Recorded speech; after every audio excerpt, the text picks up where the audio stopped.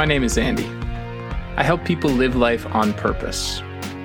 This podcast explores the mystery, beauty, and complexity of life through conversations with an array of incredible practitioners, all of them working at the edge of what's possible for humanity. This is a place for big dreams, bold creativity, and fierce hope. Welcome to the Wonder Dome. If you're inspired by this conversation and you'd like to see it reach more people, you can help the Wonder Dome take flight by sharing it with friends and colleagues, subscribing, giving us a 5-star rating, and best of all, leaving a glowing review. If you'd like to go even further, consider becoming a monthly supporter. You'll help me keep the lights on and support a wide range of charitable causes. You can learn more at mindfulcreative.coach. Thanks in advance for helping us inspire the world. My guest today is Schuyler Brown. I feel really lucky that we found our way to each other through some nice synergies, which, by the way, as an aside, the attentive to synergies and sort of what's emerging in the moment is part of Schuyler's gift to the world, and we explore that a bit in our conversation. But she is a dear friend of David Sauvage, past guest on the show, and she co-facilitated a beautiful sacred ceremony for one of my dear friends, Elizabeth, who is navigating some challenges with cancer. And Elizabeth recommended Schuyler to me, and Schuyler heard David on the show and said, yes, I'd love to talk. And what's more, the previous episode, if you listen to the episode just before this, episode 68, I believe, was with Azima Jackson, who is Elizabeth's mom. So, Elizabeth, if you're hearing this, you've got a twofer, back-to-back wins on two amazing recommendations, your mom and now Schuyler. And Schuyler brings in this wonderful, urgent yet grounded commitment to our future as a species and to what might be possible for us if we're willing to face and meet the truths of reality that we numb ourselves to. And so her work is deeply trauma-informed. It's deeply informed by nature and by the way in which nature unfolds and opens. It's deeply connected to this planet Earth from which we all come from and which we will all return to. And it is a wonderfully clear-eyed, open-hearted, grounded approach to spirituality and identity that I trust you'll get a taste of as you listen to Schuyler and I speak today. And if you stick around towards the end in the last 15 minutes or so, I kind of in the moment was inspired to invite Schuyler to lead us in a meditation, and she does so beautifully in a way that connects body and heart and mind to the earth and to future possibilities. So if you are at all sitting with this question of what it means to wake up or what it means to encounter your pain rather than run from it, or to enliven yourself rather than numb yourself, or if you just have this kind of sense that something's off and you're not sure what, this space that Schuyler helps create today and that she helps create in her work is a space for you. If you're at all in inquiry about who you are and where you might be going, this space is a space of inquiry for you. And I hope that you'll get in touch with the really provocative way Schuyler is asking all of us to wake up, and the really humble way in which she's actually drawing from a beautifully long lineage of human beings all along the way who've been asking us to wake up, to wake up, to wake up. So let's get settled in and hear what Schuyler has for us. Hi, Schuyler. Hi, Andy. Welcome to the Wonder Dome. Thank you so much. Good to be here. It's really good to be here. I'm excited that we got connected. We had a chance to talk, I don't even know, a couple months ago. And it feels like as is often the case, perhaps as is always the case, life keeps shifting and unfolding, and a lot has shifted and changed and evolved. I know you've just come back from a long trip, and there's just a lot of energy in the air right now that related to this question of the pandemic and our collective healing and our collective pain. And Yeah, I appreciate, in particular, in the short time we've had together, I really encounter you as someone who is holding space for that in a way that doesn't sort of shy away. I sense your willingness to kind of look directly at the complexity and the challenge, even if it's hard or painful. Oh, that feels good. That feels true. That is my way in the world. And for you to see that or feel that feels really good. Mm, mm, mm. Well, I'm glad you're here with that in mind, because I think the show is, I call it the Wonder Dome because I have a sense in my own lived experience and journey that wonder is perhaps one of the most meaningful and useful orientations for engaging with reality that we have as a species, that it can anchor us in this sort of paradox that we're both wildly insignificant on this vast cosmic scale in which we inhabit, and at the same time wildly beautiful and unique, and have this capacity to connect and create in ways that are really remarkable and beautiful. And it's, from the limited vantage I have, when I look out, I often feel like our society and the world we built for ourselves doesn't really care a lot about wonder, doesn't really know what to do with wonder, doesn't really know what to do with these kinds of questions of who we are and where we come from and where we're going, that really enliven me. And it seems to me, having not, worked with you in a deep, deep way, but it seems to me that you in your own way are really like helping people attend to those big, meaningful questions in a way that's like alive and true for them and meaningful for them. Yeah. I mean, when you say wonder, I think it's true that adults will say adults, because I think children are still in touch with wonder. Yes. But we lose our contact with it, right? We lose our access to that state of being. And I'd say that that's an embodiment issue. I mean, from where I'm sitting, because you feel wonder, right? It's like wonder is an experience of the body, right? Otherwise it's curiosity or it's appreciation. I mean, there can be thoughts that go with wonder, but like the real experience of wonder, when you have it, is a fully embodied experience. And so, as you know, my work being so much centered around embodiment and the body, and the wisdom of the body, that's just where I go first. And foremost, is that as we exit the body and jump into the, over-index on the mental, over-index on the rational, over-index on needing data to prove points, on logic, and, all of these wonderful tools that we have as human beings, but we over-index and then we lose the access to so many of the sublime human states of experience. I mean, like the things like the romantic poets were writing about, it's like the Keats and the Yeats and these sitting in nature and marveling at a waterfall or a bird singing in the tree, and, just the spaciousness too. Like, we're missing the key ingredients for wonder. So that you're bringing it back into focus makes me a fan of your work. Oh, thank you. Well, and I love you just named something so self-evident, and yet I don't know that I've actually articulated it out loud, that wonder is a felt, lived experience, right? It can be thought-provoking to talk about a big idea, but to actually experience the particular way the sun shines through the clouds at sunset, and realize that the sun is a star, one among trillions, that's floating in the vastness of space. That saying that is not the same as feeling that. And when I felt that, it just almost brings me to my knees. Yeah. The beauty and the sublimeness of that. So thanks for anchoring us right away in the fact that it's in our bodies first. So, I guess, we were sort of talking about, before we started recording, you just kind of went on a trip, and a part of me was like, wow, you went on a trip.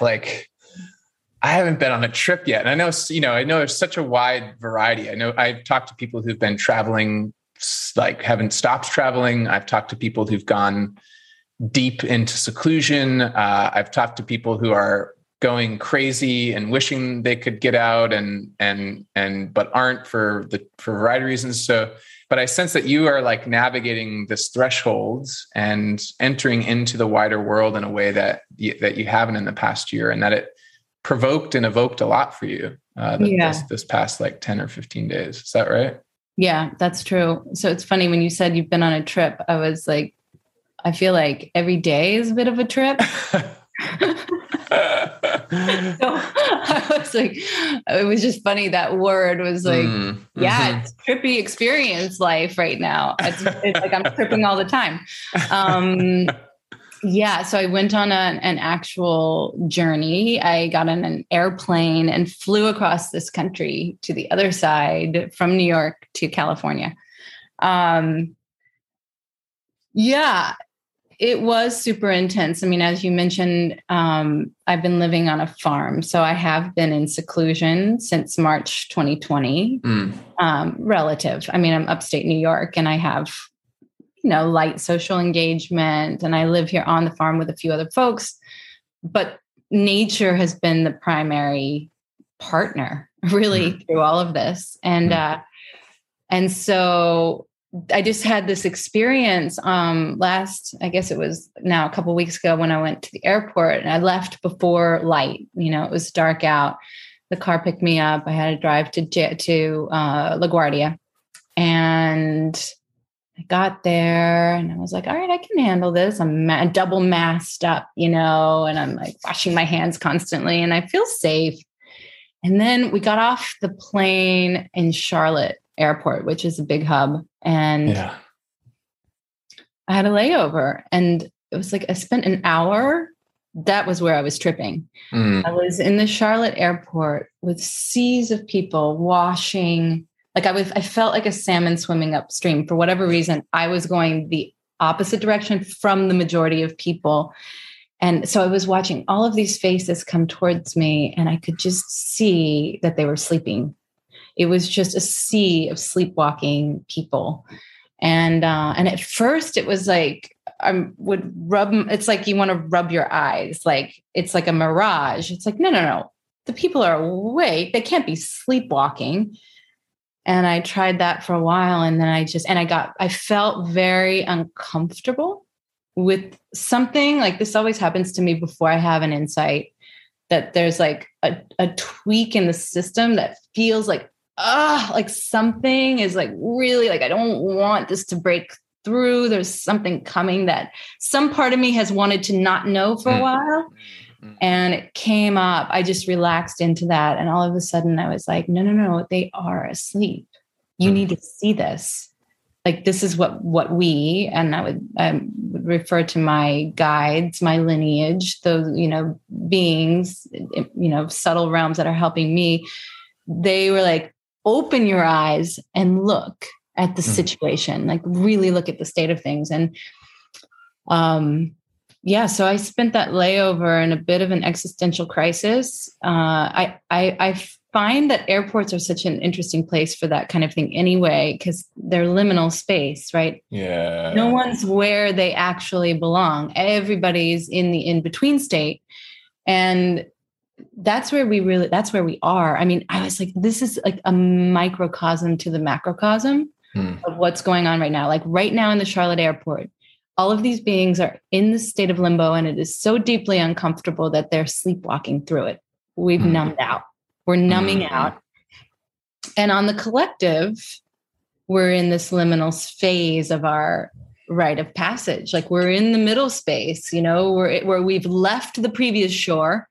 There's no going back, and we can't yet see where we're going. So we're all kind of like finding ways to navigate this very precarious kind of situation. And that was the trip of my trip. That was the trip of your trip. Yeah. And the thing that it did for me, I will say, like, I felt a lot of compassion and I felt a lot of urgency. I said to you, I was like, I think it really made me feel like it's go time. Like I'm doubling down. Like all the energy that I have is being poured into service. Like, how can I help? What can I do? How can I show up? How can I stay awake? It's like that Rumi poem that's so beautiful. Like, don't go back to sleep. We'll have to find it. But it's like the threshold is round and open. People are passing back and forth across. Something, the last line is don't go back to sleep. And so let's find that right now. I'm going to pause the recording. Okay. And if you can find that poem, I think we should just hear it. I can find it. Okay. This is Rumi. Don't go back to sleep. The breeze at dawn has secrets to tell you. Don't go back to sleep. You must ask for what you really want. Don't go back to sleep. People are going back and forth across the doorsill where the two worlds touch. The door is round and open. Don't go back to sleep. Yeah. Yeah. It kind of sums up my experience at the Charlotte airport. Yeah, the people are going back and forth. Yeah. Well, people like us and probably your listeners, I think people who are trying to rekindle wonder. Yeah. It just feels like there's a real request is the word that's coming to me. I don't know who's making the request, but a request in that. You described this moment when you were telling, of your experience in the airport where you were aware of a part of you that just like didn't, and this wasn't your language. My language is maybe like didn't really want to wake up fully to the fact that everyone was asleep. Like there's a bit of that. I heard a bit in you of like, oh, just like, I don't want to see it. And because of the work you do and because the sort of parts of yourself and of life that you listen to, there was a willingness to ask that part to step back and really surrender and really see. And it strikes me in a way that like that you described your own inner process by which all of us might begin to wake up, like that there's ways in which for probably very good reasons, parts of us don't want us to face or see what it is there is to face or see. And so we let that part quiet us. We let that part numb. We let that part repress or hide or have us look in a different direction. And most of us it happens so fast that most of us don't even notice that we're looking in another direction or staying asleep. And yeah, I wonder, is that right? Like, am I connecting a dot here? And maybe we could talk more about that moment of listening that you had access to, that maybe if more of us had access to, something might shift. Yeah, absolutely. I love that you point that out. Yeah. Again, it's like the microcosm to the macrocosm, right? Yeah. It's like right there. That's it. Yeah. I what you describe is really accurate. That was beautifully said, that we numb out. Like, why are the people asleep? Because it's too much. There's something that's overwhelming the system. I was experiencing that moment in the airport as the collective trauma field.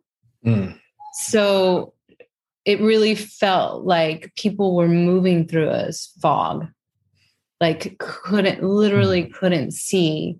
And that is, I've known intellectually, like I work with trauma, so I know the trauma field. I have come up against, I've experienced the trauma field myself, but I've never seen it.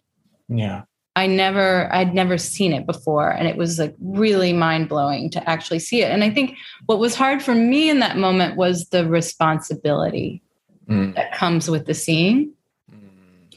And I think it's different for everyone, like we all have different things that we need to see, things that are in the shadow or buried or suppressed. And sometimes what we need to see will change us. Sometimes what we need to see will require us to change some aspect of our life, like a relationship or a job or a habit or an addiction. I mean, it's like there's just a sensing, there's a knowing that we can't continue the way we were before when we see. That was what I was coming up against. I was like, if I really, this really moves me. I can feel that like tears come. If I really see this, like if I really allow in how desperate the situation is right now for people, then I have to do something about it. And that I don't even know what that's going to require yet. But yeah, that was what was happening for me. So I have a lot of compassion. I mean, it's like I always say in the healing journey, it's like once you start doing, especially the trauma work, you begin to understand why people don't do it. Like I have a lot of compassion, a lot of sympathy, a lot of empathy. Like I get it, it's really, really, really hard to look at what's really going on within yourself, within your culture, within your family, within your relationships. And so I understand why we numb out. And I can catch myself when I'm starting to do it. But that's that's the whole thing. Like that's what I'm committed to and dedicated to, is not doing that in myself and then not bringing that into my relationships, and spending most of my time with people who are also committed to living that way, because that's how we make a new culture, right? Like that's how we wake up together. It's like, oh, new norms, new ways of communicating what's going on with me, what's going on in my body, new ways of sharing pain, new ways of being vulnerable with each other, holding each other. And I think it really it does, Andy, like it takes we have to press the pause button. Because the speed is killing us. Yeah, that really hits me as one of the traps we've created for ourselves, is that the speed just keeps accelerating. We keep getting more and more pressure to go faster, make more, consume more, read more, take in more, argue more. Like it's just this more and faster pace and one of the most common pushbacks that I experience inside of myself and also in relations with others, like, I don't have time for that. Like it's just become such an easy, safe, powerful defense to facing anything. Is like, where am I going to find the time for that? Amidst all the other ways that we might numb ourselves. So yeah, I just want to underline that quickening pace. And then I'm curious what we're doing with our time. Like, what are we doing with our time? Oof. I mean, yeah. If you could sort of, a part of me is in touch with the kind of, I don't know if you're familiar with Anthony DeMello. He was, I believe, a Jesuit priest who drew from and spoke from a number of different wisdom traditions. And, he sort of was a very playful provocateur in terms of holding group space. And one of the things he said a lot was something like, people who are asleep don't want to be told they're asleep. Mm-hmm. Or, people who have, to put it in the language I'm sort of sensing from you, people who have pain that they can face and heal from don't want to be told that they have pain that they could face and heal from, that there's something in particular about this paradox of having in your hand or in your heart or in your awareness a possibility for someone else and facing the boundary that they've created that makes it like the more that you try and share that possibility of them, the more that they retreat and defend. And so I'm like, and I'm aware on one side, a part of me is aware that there's a kind of, and I'll speak just for myself, there's a potential risk for kind of arrogance of being like, I know what you need kind of energy. But on the flip side, there's also this awareness of like, I know what you need. And it's right here. Right. And I just wonder, like, I'm curious how you hold that, if that kind of tension, if you relate to it and how you hold it, because I would love to explore, like, yeah, what are we doing with our time and what could we be doing with our time from that place of like real love and compassion and tenderness that I sense you stand for. Yeah. I feel like there was a time earlier in my healing journey where I felt, and I see this in other people too. It was like early on, I felt like I had found a medicine that I wanted to share with everyone. And I did try to sort of push it on people, like my parents, for example, or, you see it also when people have sort of like gotten onto a spiritual path and it really, things are starting to shift for them. And of course you want to share it like that. That feels like the right impulse. But it can get a little, it comes across like as pushy, or you will come up against that resistance in people. Like, I don't need you to tell me what I need. I'm fine. Okay. I got this.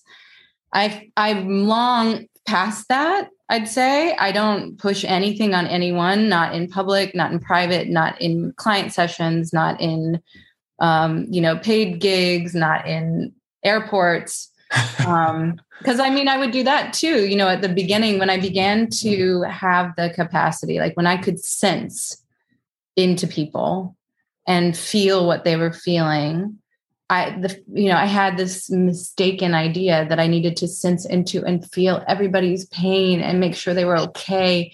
And that is for me just not yet a fully ripened healer.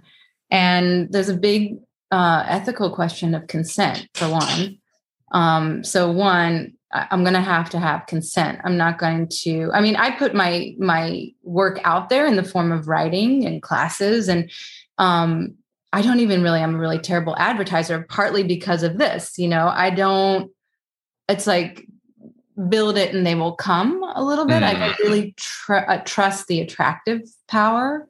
It's like, if people hear me or read something that I've written and it speaks to them, then I am, they are welcome to come get more.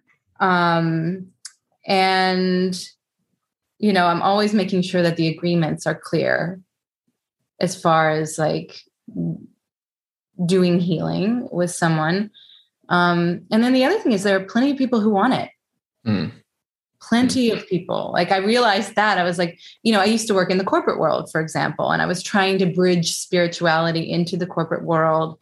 And there was in those days a lot of me showing up and like so really genuinely confused, like baffled about why people couldn't hear or receive what I had to give. And I ended up really banging my head against the wall. I came up against that resistance over and over and over and over. And I had to reach a point in myself where I valued what I was offering so much that I was like, oh, God, I got something amazing going on over here. Like, if you like, come over here if you want, like if you can see it and you can feel it, come be with me. But I'm not going to continue to waste my time trying to change people or institutions that are not ready for it. And it's funny you say that. Just one more piece, because last night on the plane, I found a piece of writing that I did like a decade ago. And it was transcriptions of me working with my first mystical teacher and like real teacher. And he was super harsh. He was like, very no nonsense, very tough love. And I found this passage where he was telling me I was lazy. And I have verbatim, and so I can really recall the moment, but it was like a different person he was speaking to. And I was resisting. I didn't want to hear it. I didn't want to see it. I was protesting. He was just like not having the protest. And he kind of like towards the end of the passage, he reaches me. But I was just, after reading it, I was like, oh, there it is in me. You know, there it was, like the not wanting to see, the not wanting to hear the thing about me that will, like, lazy. Oh my God. But I'm so busy. That's what I was saying. Oh no, I'm so busy. And he's like, yeah, doing what? So we're back to that question. Doing what? Yeah. Wow. Thanks for sharing that. So maybe like I want to keep playing though. I sense that so you said earlier, like I left this experience in the airport with a sense of urgency. And then we have this sort of paradox of your embodied awareness, like of what resistance feels like and how people resist. And that you start banging your head up against a wall if you're pushing. So I'm hearing you kind of talk about an invitation instead, like, hey, there's something really special over here. Come on over if you want to. And so I wonder, as you hold this felt sense of urgency that you emerged with, and also you hold this felt sense that you can't make or force anyone to do anything, what emerges out of that from you? That's really cool. Yeah, you're right. We're sitting in that paradox. And the best response that I have to that is the attitude of the bodhisattva, as described to me by one of my teachers, Bob Thurman. And the bodhisattva is a being in Buddhism, a being like you or me, not a supernatural being, a person who takes a vow to delay their own enlightenment until all beings reach enlightenment. And so it's a recognition on a very deep level of the need for service, the interconnectedness of all beings, and the fact that we're not going to get there, any of us, until all of us are getting there. And the attitude of the bodhisattva is, as soon as possible and for as long as necessary, I will serve all beings until we achieve enlightenment. So as soon as possible is the urgency. Like it's a recognition of the intensity of the suffering. And for as long as necessary is the timeless aspect. I'll keep coming back. Like that is like the depth of my commitment is that I have eternity. I have there's nothing else to do. This is what needs to be done. So I love that. I repeat that to myself all the time because it really kind of resolves that paradox for me, that that's correct. There is an urgency and there's nothing else to be done.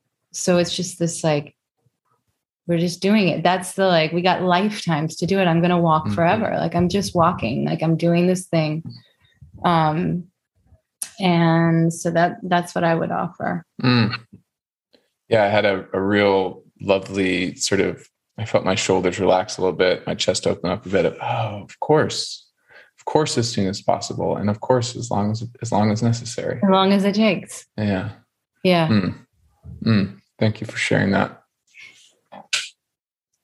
So as you sort of step into the moment that you're walking now, which is, just for context, by the way, for folks listening in, it's August 9th, I think, today. So we're 2021. We're sort of navigating questions about what autumn of 2021 is going to be like with the Delta variants and the pandemic. There's a lot of variability in our society around what's appropriate, what's safe, what we should do, what we shouldn't do. There's just a lot of intensity out there and our kind of collective. And as you walk through that, how are you holding the as soon as it takes, as soon as possible, as long as it takes?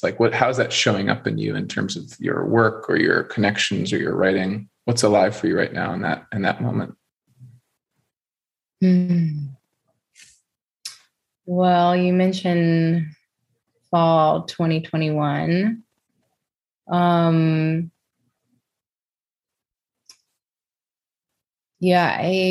been talking a lot, as you know.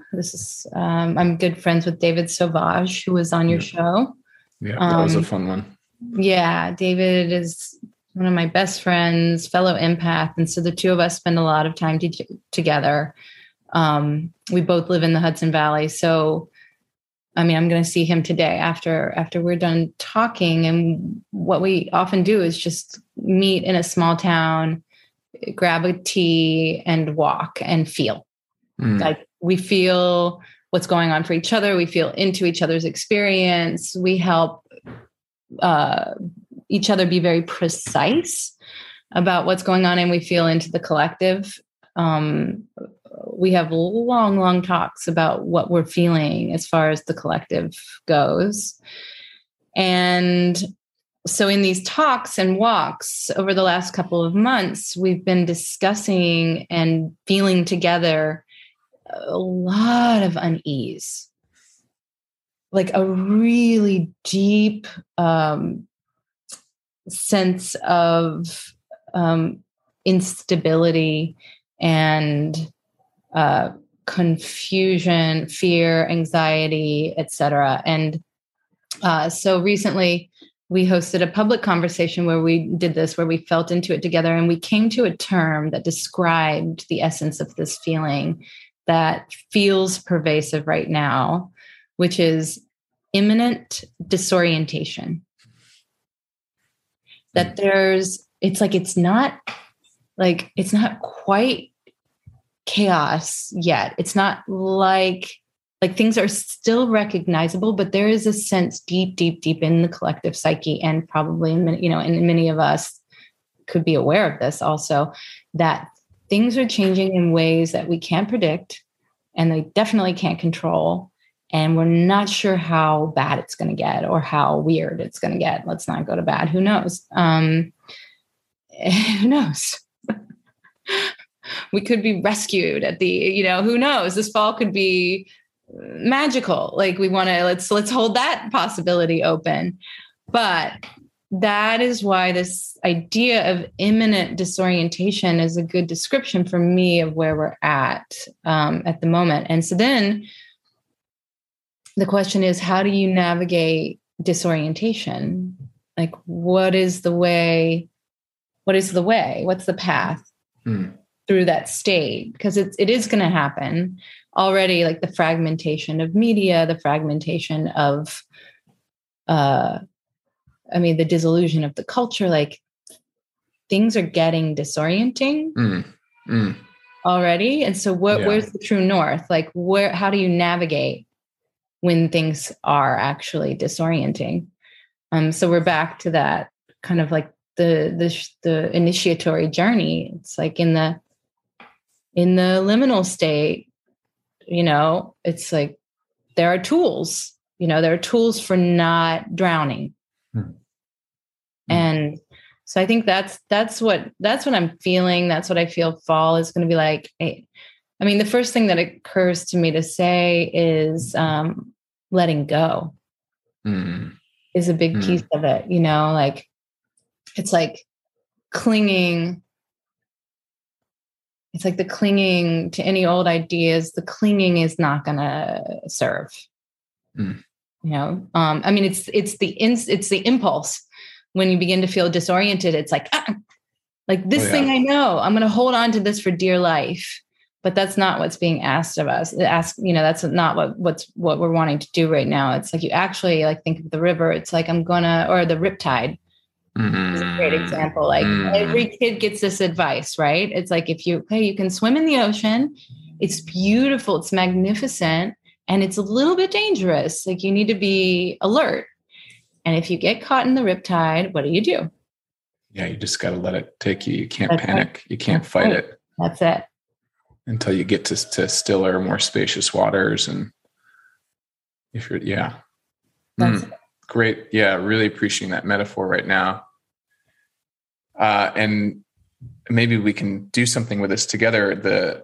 For some reason, I just keep hearing Margaret Wheatley writes a lot about. I don't know if you're familiar with her work, but she sort of writes a lot about this idea of islands of sanity. So she's, from what I understand, I don't know her personally, but she's kind of at a place where she's like, yeah, look, like the disorientation is not only imminent, and we're not only in it, it's a sign of deeper collapse and breakdown to come. And so, there are other people who are holding, like you said, we don't actually know. Margaret doesn't know. None of us know. There may, in fact, be things we can't see yet that are magical and wonderful. And probably, just statistically, there's probably, and I don't know this yet in my body, but in my head at least, there's probably a combination of both. There's going to be incredible beauty and incredible heartache and incredible sort of collapse. And then out of that collapse, new will emerge, because that's how nature works. But anyway, she speaks to this like, okay, the collapse is coming. What does it look like to allow for or invite or create islands of sanity that we might, and then I'm thinking of your kind of riptide analogy, like, okay, we're getting pulled away. Either we're going to get pulled out into the open ocean and have to figure out how to swim, or maybe, just maybe, we might see some different shores or distant shores that are become possible if we don't fight the current. And I'm wondering for you, and you feel free to use Margaret's language or not, but I'll use it. What are your senses of the islands of sanity, or the places that we might land on if we can do that initial letting go and let the current take us a bit? Yeah, that's beautiful. She's a real pioneer, and I appreciate you bringing her in. I hadn't heard that islands of sanity, but that describes, I think of them as oases. I was actually in mind, I was calling them the oasis. Like, we need these oases. So the first thing that comes to me is each other. That, when everything's falling apart, what can we hold on to? Each other. That's it. And the sad thing about all of this fragmentation and the driving apart of peoples through ideological, I really think it's ideological warfare, is that we stop turning towards each other and we stop seeing each other as an oasis, and so the building of trust and the building of intimacy and the building of community, knitting and weaving the threads together. I spend a lot of my time doing that. I know you do too. That's exactly what something like this podcast does. It's like a beacon, right? It's a signal. And this is what we have to turn to. This is the island of sanity. We are it for each other. So yeah. And I maybe even just to like double down on that, there's a way in which, and I'm really appreciating your reminder, there's a way in which the podcast is as much a beacon for myself as it is for anyone else who might see the light. Like, it's just like, remember, Andy, there are incredible people out there who are not naive, who are facing the hard truths as best as they're able, and still inviting us towards something beautiful. And remember, that sort of like power of reminding ourselves that we can hold on to each other feels really important right now. Yeah, absolutely. And the regulation of the nervous system, the back to the embodiment piece,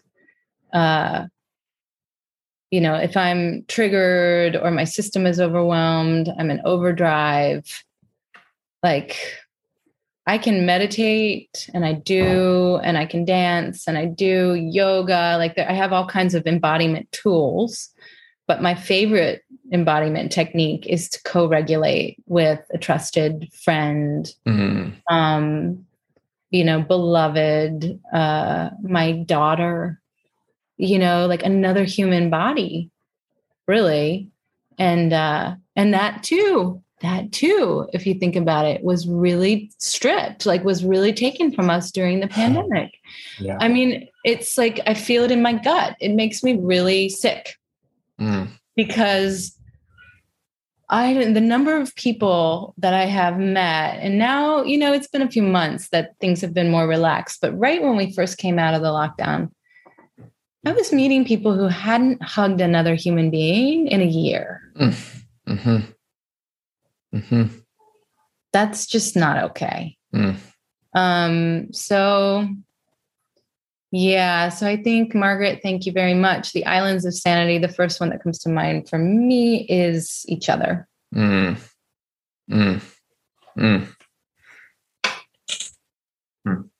mean, it sounds to me like what you and David do is a deep expression of that. He's my island of sanity. That is for sure. That's for sure. And I hope that he would say the same thing for me. And it's real because things are kind of insane. Yeah. Like we take for granted and take as normal many very insane things. So actually, when you get sane, you look around and you're like, I don't know, it's a little bit of let's go back to our trip. It's a little bit of a trippy experience. And I think it's worth mentioning on a show like this that reaches a lot of people at different stages of their journey, because one of the things I noticed when people are coming to me and first starting the work, and I'm curious if you get this too, is like, it's very lonely. Yes. The process of waking up and coming into integrity and healing. And it does, everything that you had sort of been taking as normal and taking for granted is suddenly called into question. But you look around, and for a while, there's a way that your old world, like your inner world, has shifted so much, and the outer world isn't yet reflecting that.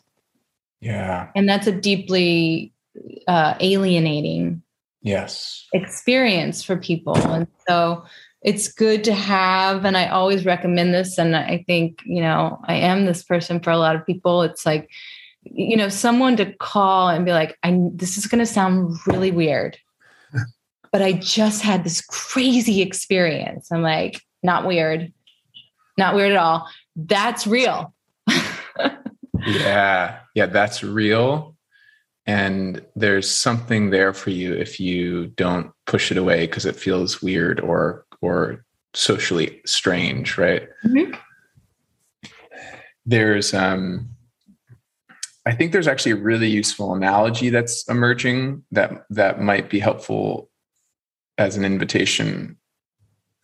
I used to, when I was in my sort of earlier profession as an educator, I had the good fortune of working with, there's actually now two analogies emerging for me. I had the good fortune of working with young people from urban backgrounds who, for a variety of reasons, were able to get financial support to go to college, and often ended up at places that were culturally very different, kind of dominant culture, mostly white places that had a lot of assumptions about how things worked and what you did and didn't do. And so these, young people often felt that sense of alienation kind of doubly so because they have now left their home, and with a lot of encouragement in some ways to go make something of yourself, go take advantage of this. We believe in you. We love you. You're an amazing, brilliant, go. And then they get there and they're sort of being seen as just whatever stereotypes or prejudices or racist ideations that people might have consciously or not. So this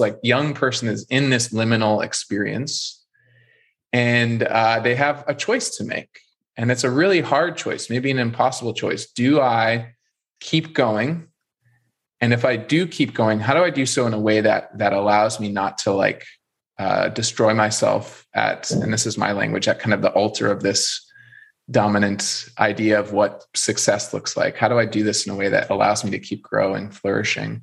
Or do I leave? Do I go back? Or is there perhaps some way that I can actually straddle these two worlds?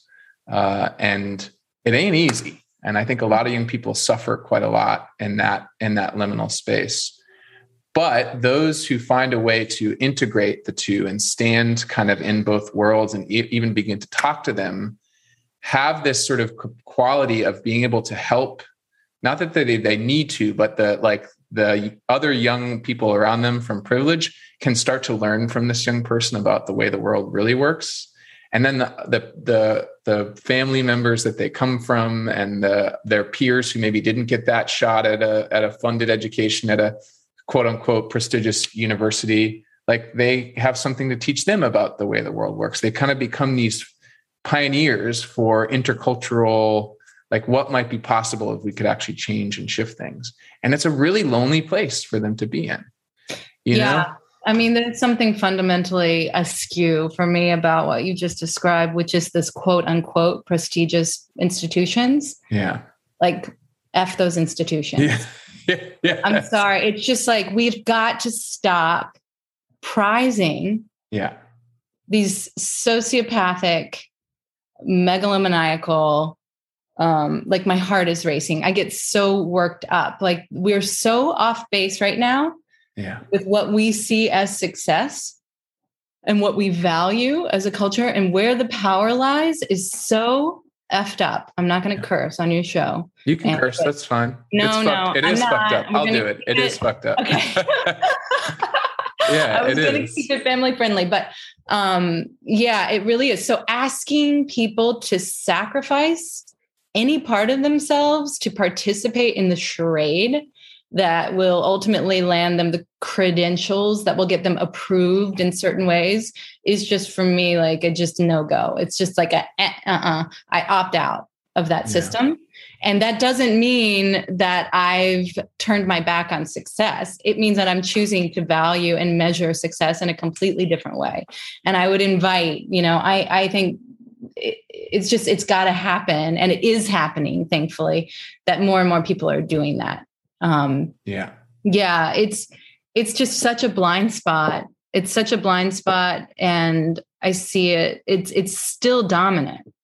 It's still, I'm a parent of an 11-year-old and I never, we don't talk about the Ivy Leagues. I don't care where she gets her education. I actually, frankly, I'm like, I want you to go to India or, Bhutan or whatever part of the world calls you, or stay home and find yourself. Yeah. And we've just got to stop thinking that, So we're back to the systems now. And the system is deeply, tragically, it's now clear that it's tragically flawed. So when are we going to stop with the charade that these prestigious institutions know the way? They don't. They're operating completely in the machinery of the system that is eating the planet. And that's the end of that. Or maybe the beginning of something we can deepen into here, which is, I think what I was trying to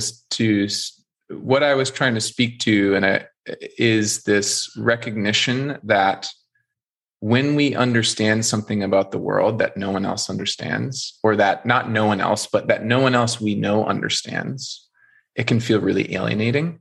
And that at that moment of alienation, there is a possibility for that person to become a humble teacher of others if others are willing to listen and learn from them. That right now our society I'm trying to speak to folks who maybe haven't had the spiritual equivalent of what you described of hey, I just had this I was in the airport and I realized everyone was asleep. And it's is that weird? It's like the young person, I would work with young people hey, I went to this college and I realized all of these supposedly successful, smart kids were spoiled and don't know shit about the world. Am I crazy? No, you're not crazy. So what do we do with these moments? There's a way in which we feel more isolated from quote unquote reality, but actually we're being invited into a deeper truth about reality. And that there's something really essential about that, about if you're going to move towards this work, allow for the fact that you're likely going to feel alienated at some point, because you are suddenly going to be standing apart from all of the people who still believe that this is the way it works. And what do you do with that is this really beautiful question. I'm over here now.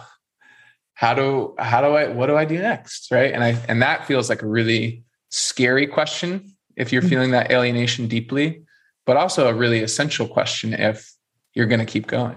Yeah. Yeah. I mean, that's countless, what comes to me too is like the great books, at that point in my journey, there was, I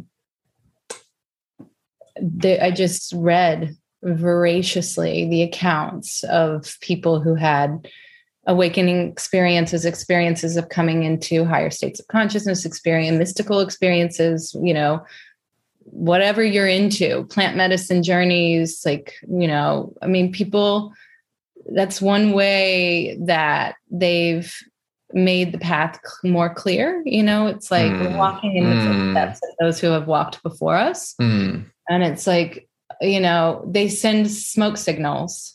It's like, we're over here. Look, here's what's happening. Like there is, it's like the map is not the territory, but there are maps. Yeah. On my path, one of the things that I've been like really committed to is learning the traditions, like we're learning the great traditions and really being being traditional about it. Because I wanted to really respect, get the maps. And not just, riff, until I sort of like a jazz musician. It's like, I'm going to the conservatory, I'm learning musical theory, I'm practicing my instrument. And then I'm going to play with more masters and I'm going to humbly learn from them and follow their lead. And then one day I'll get my solo, I don't know, it's like playing with the metaphor, but yeah, I don't even know where we were, Andy. I sort of lost myself in that jazz metaphor. It's okay. And I sense there's a part of you that was like really speaking for that sort of tragedy of our systems of education and culturation and all of the stuff that we submit people to in service of the more faster, better energy we were talking to before.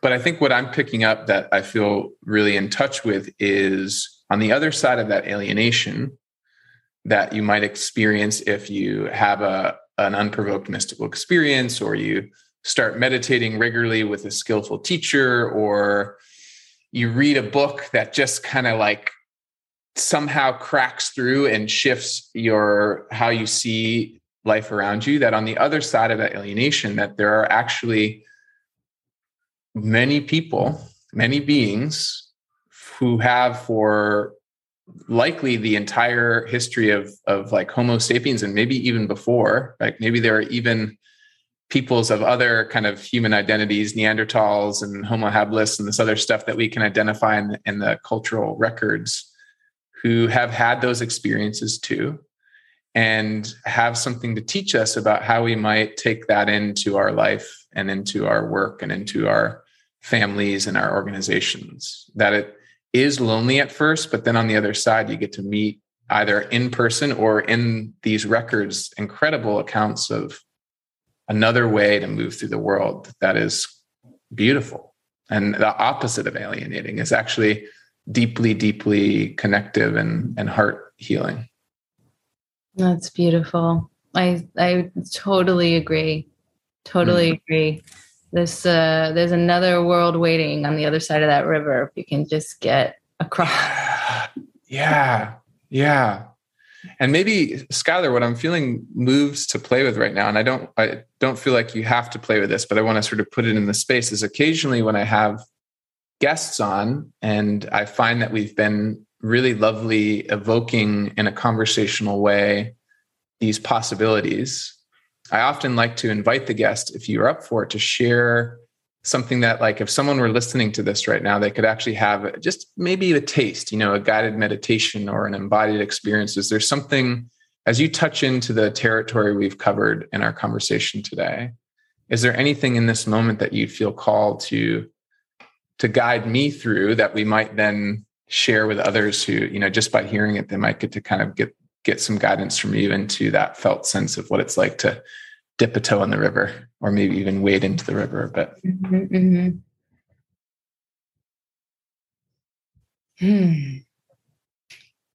Yeah. I mean, I think what I would offer is an experience of embodiment. Yeah. Because that would be another island of sanity. Yes. It would be the touchstone of the body, the body's wisdom, the body's grounding. Yeah. The earthiness of the body, the elemental aspect of the body. And so, yeah, how long does this typically? I could do few minutes. Yeah, let's try a few minutes. I think I have a hard stop in about 13 minutes. Okay. So yeah, let's see where we land. And then my instincts are that folks who have listened this far will be psyched to like kind of touch into like, okay, yeah, so what does it feel like? Or what might it feel like? Okay, let's do it. Okay. And you can just teach to me. I will be your kind of participant, and then trust that anyone else who's listened this far will be able to engage how they can. Got it. Okay. So go ahead and close your eyes if that feels comfortable, or you can just rest your gaze. And we're going to come into the body. And we'll use the breath as the gateway. So just start with a deepening of the breath, watching the inhale, and feeling that fresh air entering the body, and then the exhale, feeling it as a release.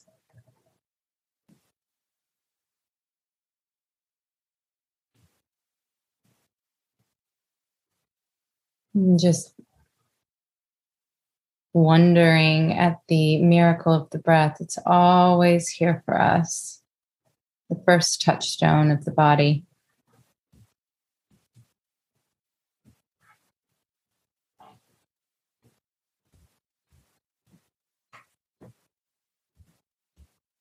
And now taking the breath a little bit deeper into the belly. So maybe you just want to pick a spot somewhere between the navel and the root, or there at the genitals, somewhere right in the middle there.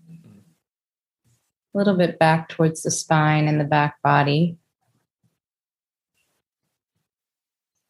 And take your breath in and down to that spot.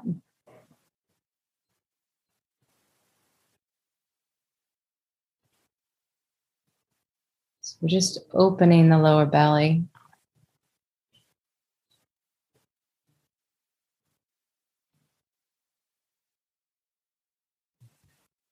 Just breathing in and down into the lower belly, opening that space.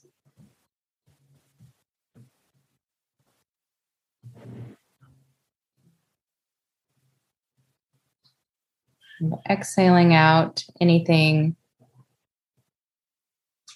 tension in the body, anything blocking.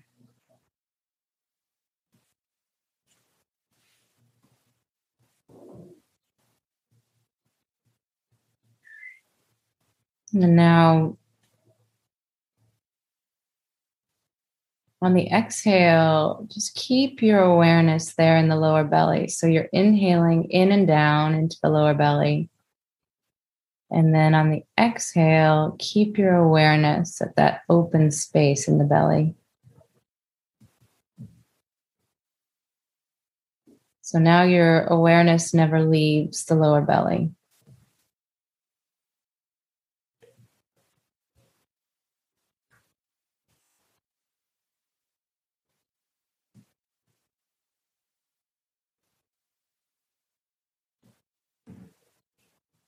Continue to feel that space opening.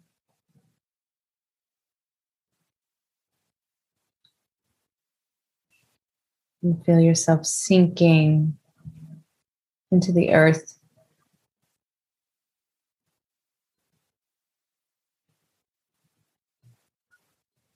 Feel as if you're breathing with the earth herself.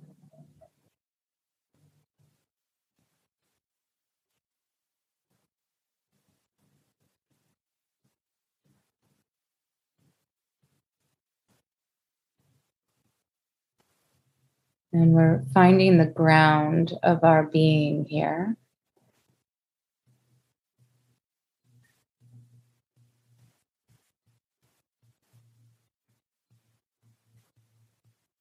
Feeling gravity.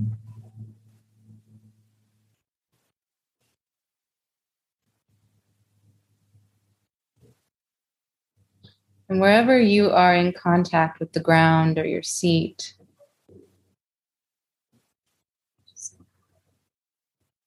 feel that support of the earth. Feel yourself moving energetically down towards her. And then feel her rising to meet you.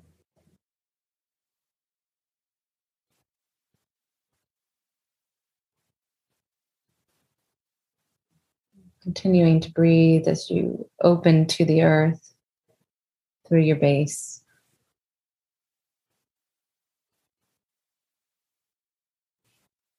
If your feet are on the ground, don't forget your feet.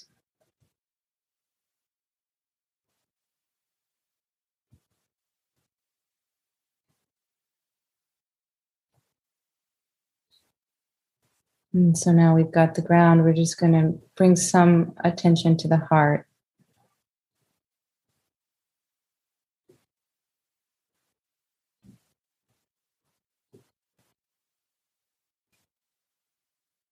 And as you breathe in, feel the heart opening like the petals of a flower.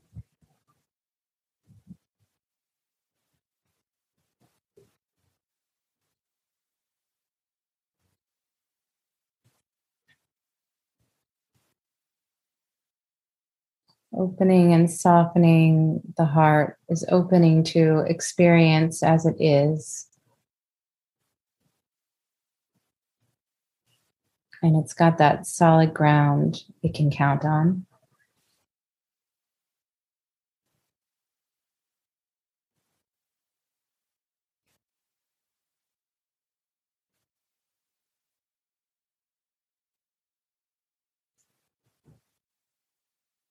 And then finally, we're going to move to the crown of the head and open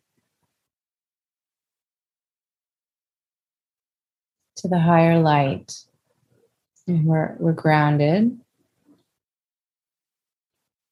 We can feel our heart at the center of our being, and then we can open to the future, to possibility, inspiration.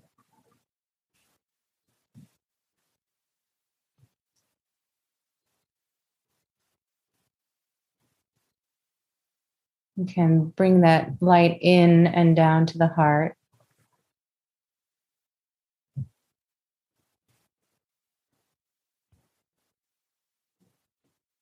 Can bring that quality of grounding the base up into the heart.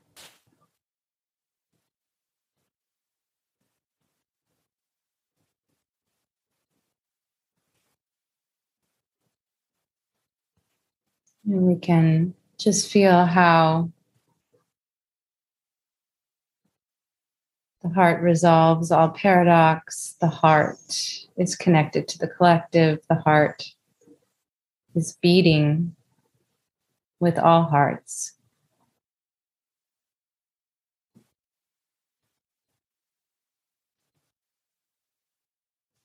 And even if the water is choppy or things feel disorienting, or you're getting lots of signals, or things start to speed up, just feel your axis here. Feel your ground. Feel your openness to the higher frequencies. And the way the heart is the navigation device, the heart guides and leads.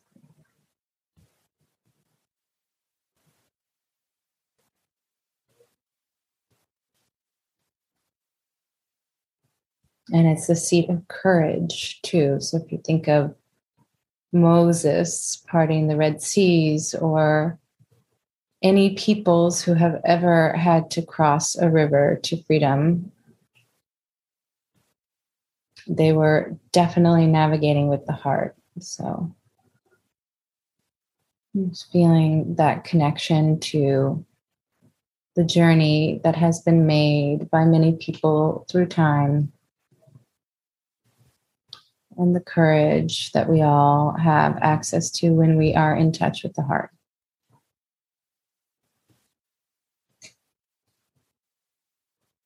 And we can spend a lot more time there if we wanted to. But just bring your hands to your heart. You can bring them to prayer. You can place them on the heart, bowing the head, and just feeling some gratitude for the maps that have been laid down, and for the courage and strength to walk. Keep walking.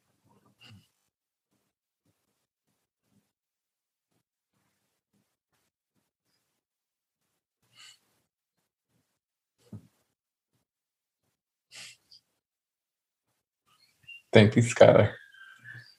Thank you, Andy, and to everyone listening. Yeah. I want to speak to what I am in touch with right now as we wrap up, and then I'd love to invite you to do the same to close.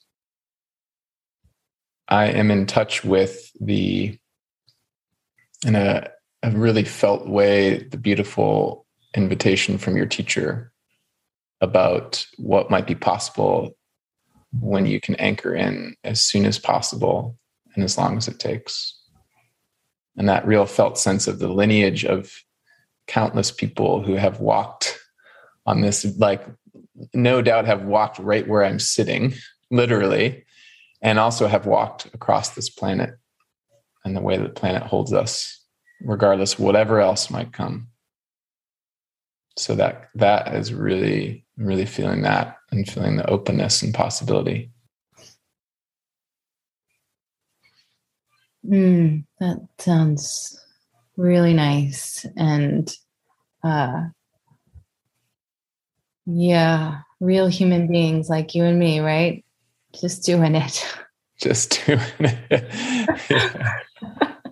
Yeah. The great ones. Yeah, and still walking with us. Yeah. Yeah. I just also, I think, like that first piece of the grounding, for me, without that, Mm-hmm. it is that connection to the earth and her patience, like who was here for all of those beings that walked. Yeah. Like she who birthed all witness, of those beings. right? Yeah. I mean, that's like the beauty, like the Buddha in his moment of enlightenment, when Mara, the devil, says to him, like, you say you've been here all of these countless lifetimes and you've helped all these beings. Who was the witness? Who can witness that? And he reaches down with his right hand and touches the earth. And then that's it. She witnesses, and she is holding us. So I just can't get enough. So I hope that came through. It's hard, it's hard in a shorter meditation, because there's like a titration, there's a process, especially for people who aren't used to going in the body. It can take time to sink, to like really touch those depths. And then also a lot comes up for people, it's really uncomfortable in there at first. So typically when I'm teaching embodiment or taking people through a process, we're working for a long time, a number of weeks. But I think hopefully you can get a taste. Yeah. Yeah. Even if you're listening and you're like, I couldn't feel my belly when I was breathing, just I want to speak. That's okay. That's actually part of the journey. It's like, oh, I can't feel my belly. Oh, isn't that interesting? Like there's something here for me that I can't feel my belly. Or, oh, my mind starts racing in 20 different directions. I'm having all of these thoughts all of a sudden. I'm having memories I haven't remembered in years. I'm replaying an argument that I had with my partner last night. Like whatever comes up. That's the work. That's the gift, so that you can begin to notice that. So I really, I want to speak to whoever tried this with us, however you experienced it, whether or not you felt the fullness of the heart and the belly and the openness of the crown, that this journey is worth taking. And I'm really appreciative, Schuyler, that you're out there helping people who are ready and hearing your invitation to take it.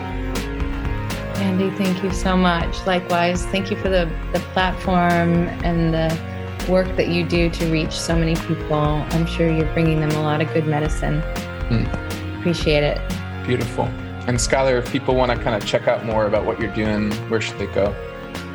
Yeah, my website is artofemergence.com. So that's just www.artofemergence.com. And then also Medium is a great place to find recent writing. And you probably have to spell my name for them. Like wherever this is posted, you'll see how it's spelled, Schuyler Brown. Yep, absolutely. Thanks, Schuyler, and thanks everyone for listening in. Thanks for tuning in to the Wonder Dome. This podcast was produced by me, Andy Cahill, with support from Kelly Surqua, and audio editing services from John Nolan at Middle Mountain Studios. The theme song was written and performed by Todd Marston. You can find the Wonder Dome wherever pods are casted. If you dig what we're doing here, please share widely, subscribe, and give us some love in the review boards. And if you feel called to support this humble offering to the world, while also making an even greater impact on the lives of others, consider becoming a monthly supporter. Not only will you help me keep the lights on and keep this show going for as long as I'm able, but 30% of all member contributions go directly in support of causes like the Black Lives Matter movement, the United Nations Refugee Agency, and the National Resources Defense Council. You can find out more at my website, mindfulcreative.coach, where you can also sign up for my newsletter, learn about my transformational coaching work, and get plugged into exclusive offers and community happenings. In the meantime, I'm wishing you a life of purpose, power, and presence. We need you now, more than ever.